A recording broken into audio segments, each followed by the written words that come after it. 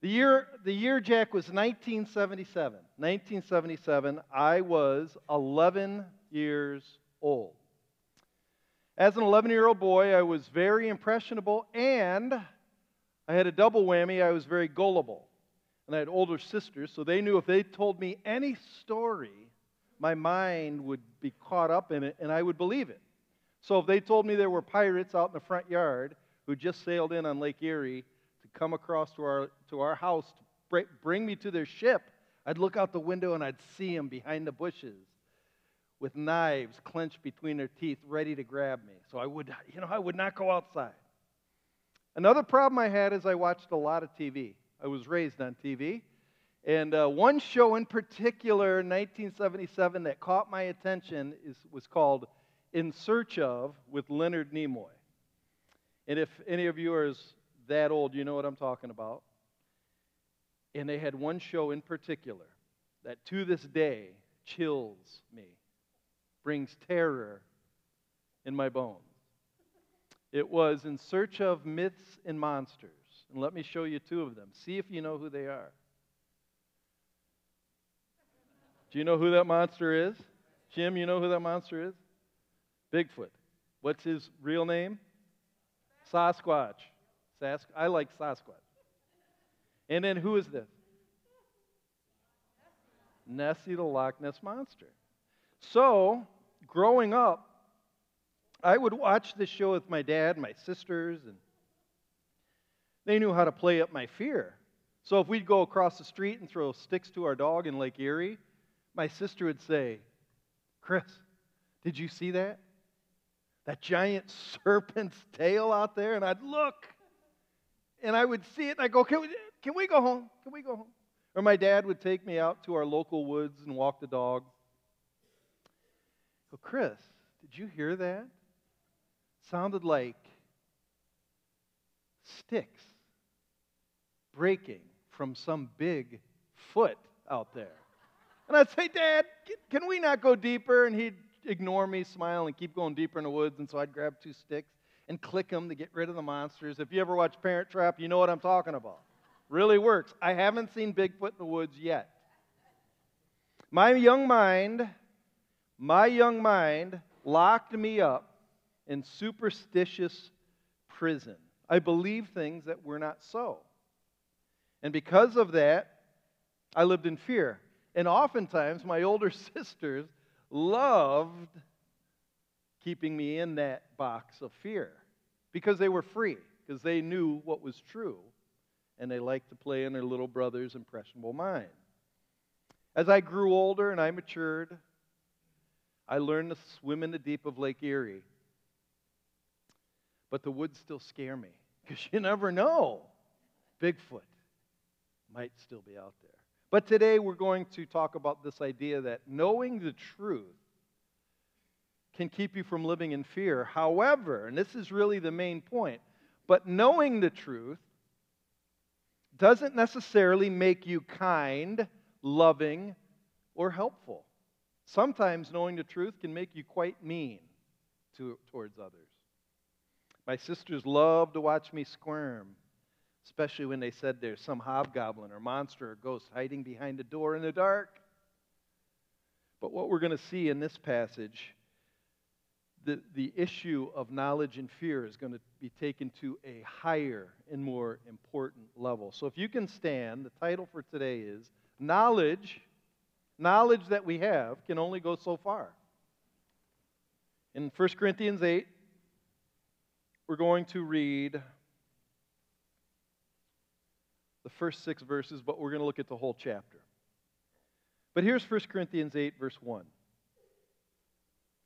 Now concerning food offered to idols, we know that all of us possess knowledge. This knowledge puffs up, but love builds up.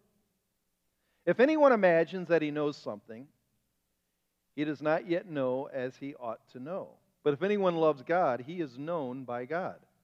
Therefore, as to the eating of food offered to idols, we know that an idol has no real existence and that there is no God but one. For although there may be so-called gods in heaven or on earth, as indeed there are many gods and many lords, yet for us there is one God, the Father, from whom are all things and for whom we exist, and one Lord, Jesus Christ, through whom all things and through whom we exist. You may be seated.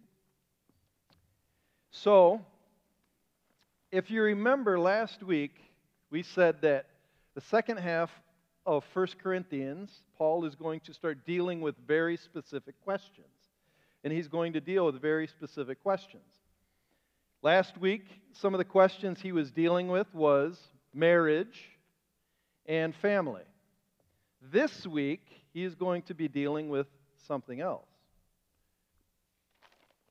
It's the question, got some butcher block. The question is concerning meat. That's what the issue's about today. Meat.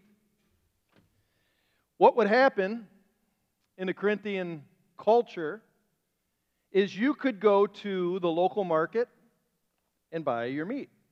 And it looked very much like this. They'd cut some right off the animal and slap it down there. That's what it was like in Russia. They'd slap it right down there. And so they could go also to the temple. In the temple, people would bring meat to worship their gods. And they'd get 1/3 of it, and they'd burn it and sacrifice to the god. They'd give 1/3 of it to the priest as his dinner, because he was in service to the god. And they would share 1/3 of it as a meal together, as if they were worshiping this god together as a community. Now, what's happened in the Corinthian church is there were some that were in the church that were mature. They understood things. And so they just saw this as meat. And to me, I think they might be the forefathers of the Michigan Dutch. The meat was cheap there, so why not get the meat at the temple? A lot cheaper. It's just meat, right? But, mind you, there was another group of believers that used to worship at the temple. And they used to worship God, so they still saw this as an offering to the gods. And when they would watch the other believers going into the temple or buying from the temple, they were appalled because they thought it was complete betrayal of Jesus. You think masks are bad? This was serious business. So this is what's going on. What do we do with meat? That's the question. However, that's not the issue. Paul's going to talk about the real issue. And the real issue, when you read closely in this passage, is more than just meat, more than buying something cheap or buying something expensive. It's really about knowledge and how you use it. The real issue is this: who matters most? Yourself or others? So instead of talking directly about the meat, Paul's going after the root issue of what's really happening in the church's heart. And it is how people use knowledge. Look at verse 1. Verse 1, now concerning food offered to idols, so there's the meat, we know that all of us possess knowledge. So wait a minute, we're talking about meat, but he's jumping into knowledge, and you'll understand what he means in a second. What he's saying here is that knowledge is something we all have. Knowledge is amoral. It's not necessarily good or bad. It is. But how we use it is what makes it good or bad. Knowledge is a tool. And when it is wrongly used, it puffs up. Look at verse 1. This knowledge puffs up. Knowledge is used wrongly when self makes it about me. It's an end. I use it to show you how intelligent I am, or how superior I am, or how informed I am, or I've already arrived. You don't need to teach me anything else. It is wrong when we use knowledge to make me look good. And a lot of people do that. Specifically, let's talk about church doctrine. A lot of people love to argue church doctrine. But why do they argue church doctrine? What's the point? So they can win arguments? So we can seem like we have it all figured out, so we can teach classes and get degrees and impress others with all that we know? Why do we learn knowledge? So we can win Trivial Pursuit? I'm the smartest one in the room. Ask yourself, do you share knowledge to edify others or impress others? Look at verse 1 again. Now, concerning food offered to idols, we know that all of us possess knowledge. This knowledge puffs up. But, he's saying there's another way. Love. It builds up. Who does it build up? Love always builds the other up. That's the point. So this is where 2 and 3 come in. If anyone imagines that he knows something, he does not yet know as he ought to know. But if anyone loves God, he is known by God. And so Paul, it sounds kind of like, what does that have to do with anything? But what he's saying, he's implying that the correct use of knowledge is given to us as a tool. God gives us knowledge so we can know God. That's why God gives us knowledge. And then when we know God rightly, we love God. And then when God's love comes into us, we just naturally love other people. So God uses knowledge as a tool to know Him, not to get smarter. Solomon talked about this in Ecclesiastes. Ecclesiastes 12 and 13. Here's what the NLT says. But my child, let me give you some further advice. Be careful, for writing books is endless, and much study wears you out. That's the whole story. Here now is my final conclusion. Fear God and obey His commands, for this is everyone's duty. And even earlier in Ecclesiastes, God says, or Solomon says, the fear of the Lord is the beginning of knowledge. So the question is, do you know God? So how do you know if you know God? How do you know if you know? What he's saying here is you will love others. Go to 1 John chapter 4. 1 John chapter 4, 7 and 8.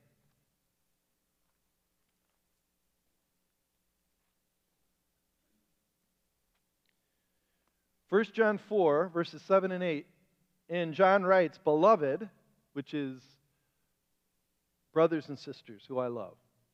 Beloved, let us love one another, for love is from God. And whoever loves has been born of God and knows God. That's the point, knowing God. That's how you know, is you love one another. Verse 8, anyone who does not love does not know God. So you can say you love God.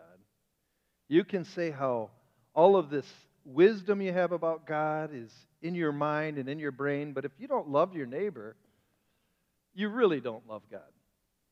And that's the point.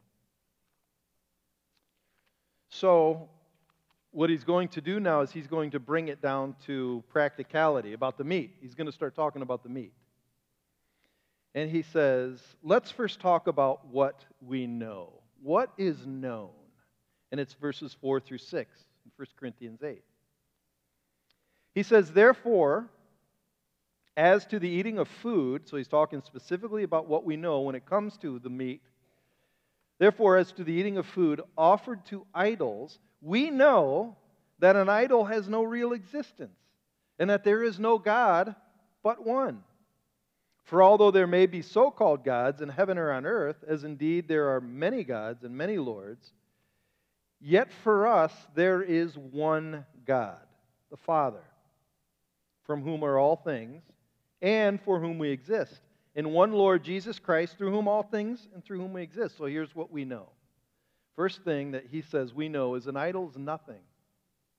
An idol is make-believe, like Bigfoot or Nessie. The reason why is because Scripture teaches this. The Lord is God. There is no other God besides Him. That's what he's quoting here. Do you want me to use that, Sharon? Am I all right? I'm all right. He's quoting that in verse 4. Verse 4 says, there is no God but one. So what he means by that is Scripture teaches us how to properly view the world, and specifically how these other gods that they're worshiping with the meat are nothing but illusionary idols. They're fake. They don't exist. In the culture at that time, they believed in many so-called gods, is what he says here in verse 5, and many lords, such as Zeus, Apollo, Aphrodite, Isis, the whole pantheon of Greek Roman mythology. All of these gods that live up on Mount Olympus, like Hades and, Isis. And he's saying they're make-believe. There's a lot of gods in our day. I'll give you 3 biggies. Because Scripture says there's no other God beside him, that means then Allah is not really a God. That also means Krishna is not a God. That also means Buddha. Buddha actually didn't come across as a God, but people worship him as a God, but he's not really a God because it's all make-believe. How do we know it's make-believe? Because the Lord is God. That's the point. That's what Paul's saying. Second thing he says we know is we know that God is our Father. He's our Father. He says it in there. And as a Father, He will take care of all of our needs.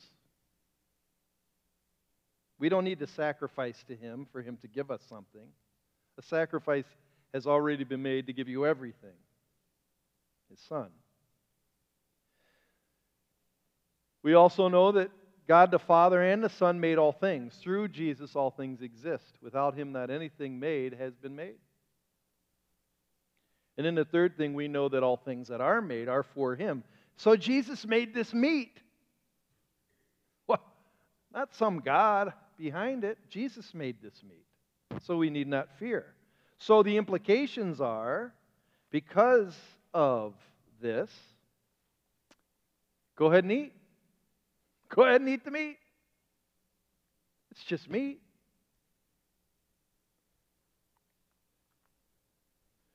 Because we know we can, however, eat the meat, does not mean that we should. Because we can do some things because our knowledge says it's no big deal, doesn't mean that we should do those things. Because knowledge makes us independent.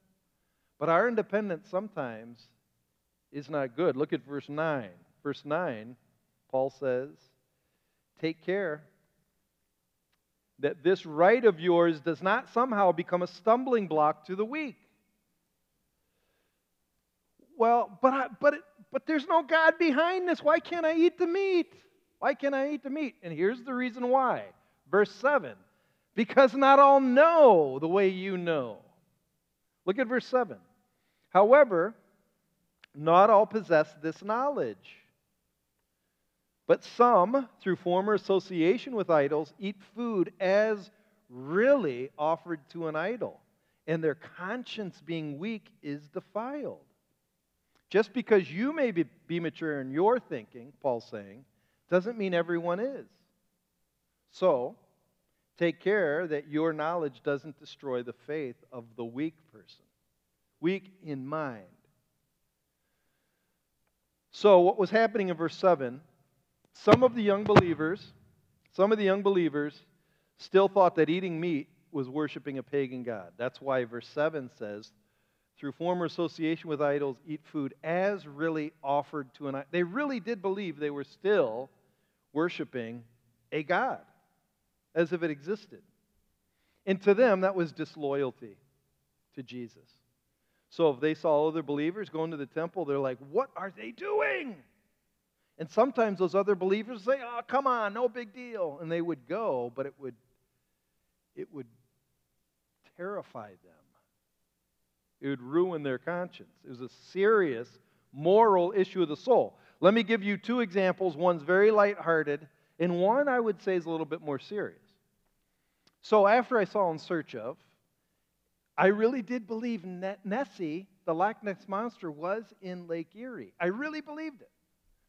And we lived right across from Lake Erie, and we'd have this big cliff we could look over, and on stormy nights I'd look out, and I'm telling you, I saw Nessie at least 7 times.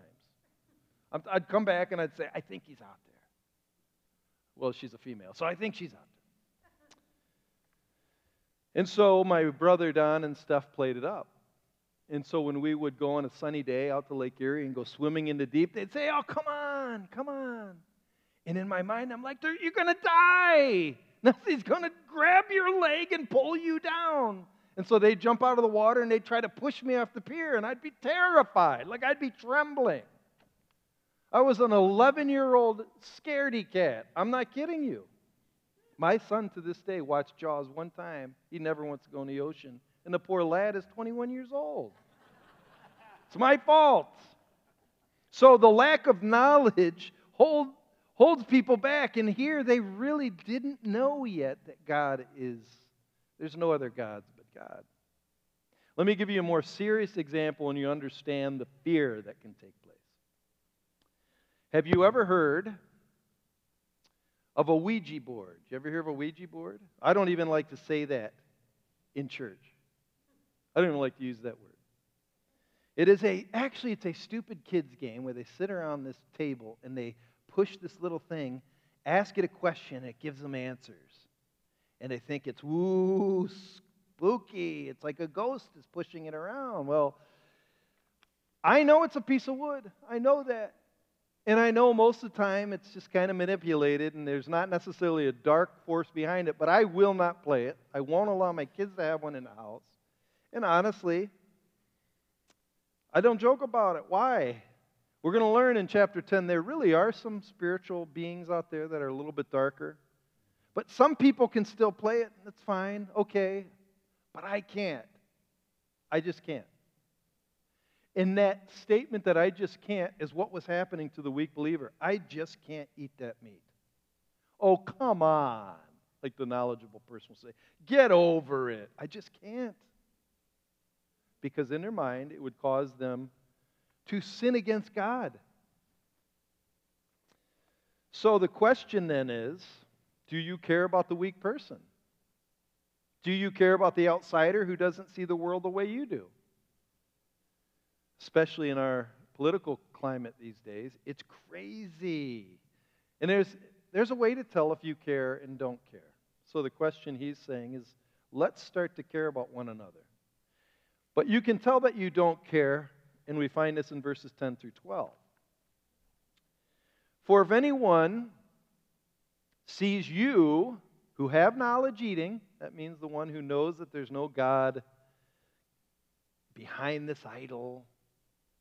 For if anyone sees you have no knowledge eating in an idol's temple, will he not be encouraged? If his conscience is weak, to eat food offered to idols. Like you might pull somebody back into something they thought they left.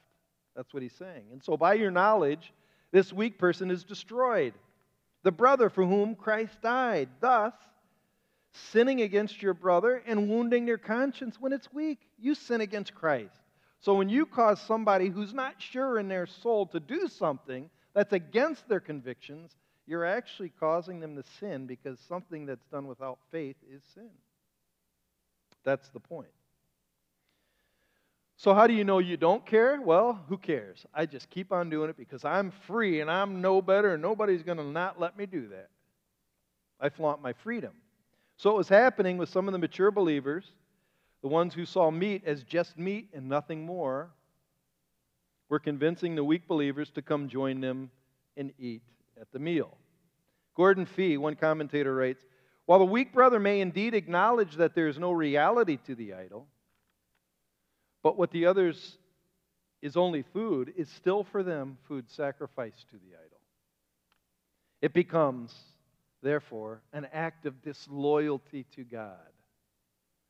So those in the know, those who know all the knowledge, see eating as just an act of, I'm just eating food. However, the weak are internally feeling they are going against their God. It's a big deal.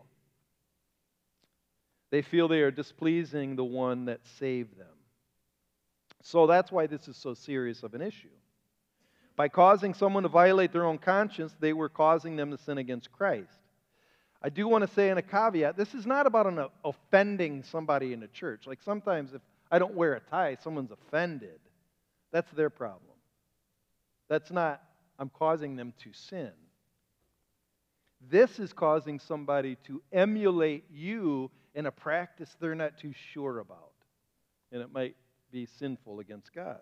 So I tried to think of scenarios that really go along the line of this specifically. And I would say next week we're going to talk a little bit about masks. I wouldn't say masks falls into this issue. Masks is more about a personal conviction, not about causing someone not to sin or not to sin. But I do believe there are some issues. And I've written two. I have seen this issue arise when it comes to the drinking of alcohol. For years, conservative churches like ours have taught that any amount of alcohol is sin, plain and simple. And one of the main reasons it's been taught this way is because the major abuse of alcohol that occurs in our society is one of the reasons for failed marriages, major car wrecks where people die. A number have died in our church from that. And sexual promiscuity that happens while under the influence. So churches have drawn a line and they have said this: all drinking is sin. And I would say from about the mid-20s during the Prohibition till about really the 70s and 80s, that's how it's been taught and even thumped on the pulpit. Drinking is sin.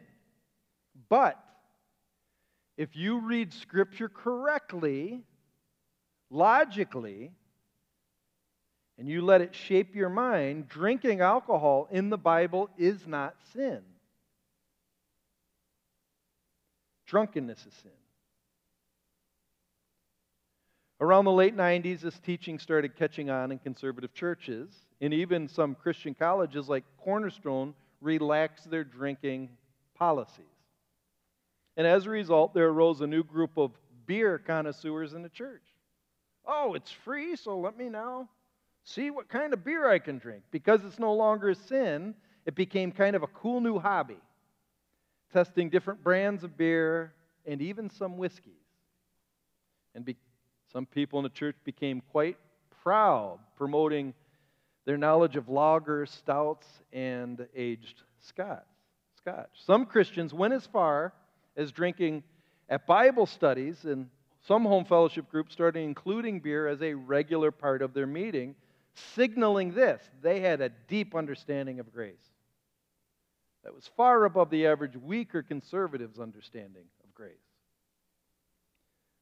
However, some people would join the group who once had terrible addictions to alcohol and would question the salvation of people in the group. Like, if they're really a believer, would they really be doing this? Or some people would join in a group that made this sort of a common practice, and they would often fall back into drunkenness. I know of some groups that fell back so far they became enslaved to the alcohol and couldn't meet without it. They care more about their freedom than they do about helping those who were once enslaved and not really helping them fall in love with Christ, because that's the goal, to help others know Christ. Here's the second one, and this one is more related to the current culture. I would say how we handle discussions online. We have the freedom to say what we want via Facebook, Twitter, Instagram. I'd say TikTok is still from the pit of you-know-where. I'm kidding. But not everything we say online glorifies Christ. Just because I think I have knowledge or a correct understanding of an issue does not mean I have the right to belittle, mock, or insult those who don't see things the way I see them. And I am not speaking about an idea or position that may offend you and people want to silence others. I'm not talking about offending somebody by my belief. I'm talking about destroying the dignity of another human being or causing people who listen to your arguments to begin to hate a group of people. I've had to come to grips with this in my own heart this week. Not that I think my convictions are wrong, but I think my ideas and the way I presented them sometimes causes people to see the Jesus that I worship as someone who hates a certain group of people and even enjoys mocking and dehumanizing them. And if that is true, then I crossed the line. Truthfully, I love the debate. I love the debate online, but the freedom to argue does not mean I can flaunt my superiority. I am trying to be, and I think we all should try to be, attractive forces for Christ. not a person who thinks himself smarter or even better than others. And if I've mocked or belittled any of you, I ask you for forgiveness. That's not my intent. As Paul says here, I do not want to push away or crush the conscience for someone who Christ died, whether that be a Democrat, a Republican, a Libertarian, a progressive, a communist, and even those who are so sick of politics, they don't ever want to talk about it again. And I think there's a lot of you out there like that. Argument, knowledge, and ideas are not wrong in sharing them, but what is wrong is when we think we've arrived and we are better. I think that's where I went wrong. So those who do care, how do they act? How do people that do care act? Look at verse 13. Therefore, if food makes my brother stumble, I will never eat meat, lest I make my brother stumble. How do you know if you care? You want everyone to mature. Love is much more powerful than freedom. Oh man, just because I can eat the meat does not mean I'm really benefiting others when I do eat the meat or drink the drink or rip somebody online. We need to understand that all of us are in different stages of our walk with Christ. Within the church, we are a family. And in a family, the stronger and older are required to help the younger and weaker. That's how it works. Some of us know a lot. Some of us are doctrinally astute. Some of us have just begun to read the Bible. But we're not in a competition to see who knows more. We're in a competition. No, we're not in a competition. We have the responsibility to grow together in maturity to love Christ. So if you care about others, you will help people mature. I think this is why Jesus spoke in parables. He could have impressed the world with heavenly words of... Could you imagine the words Jesus could have used when he spoke down here? I don't think we would have understood a word he said. But he was trying to reach little children like me. This is why sometimes I use this is why I use slides, honestly. And I don't read from a theological dictionary where I could use big words like lapsarianism and, the penal substitutionary vicarious atonement of the Savior and Lord. Like if I use those words, wow, that guy is smart up there. But my job isn't to be seen as smart. It's to help all of us love one person. Take, for instance, the story of Loch Ness. When I was an 11-year-old boy. When I think back on it, how my sisters bugged me, it's funny, honestly. I don't mind it. I'm going to get back at them someday. But if they would have sat at the TV and said, Chris, you know that this show's fake, don't you? They're just trying to get viewers and spark fear, and it's not real. You know that, don't you? And then if one of them would have walked me to Lake Erie and slowly swam out to the deep with me, smiling, see?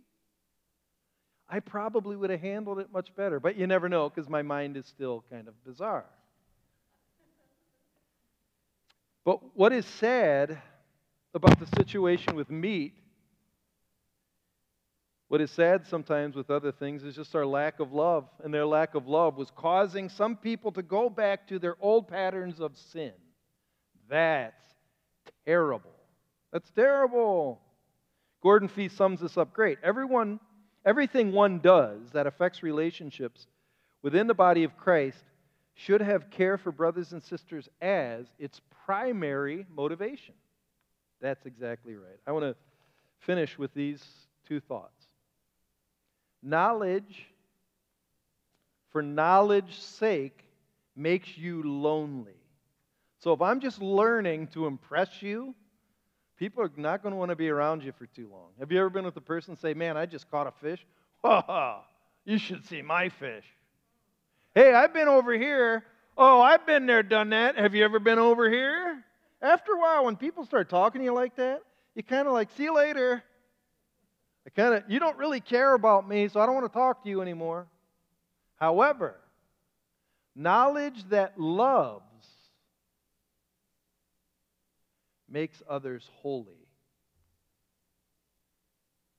Knowledge is given to you to help other people know the Lord, and it's amazing.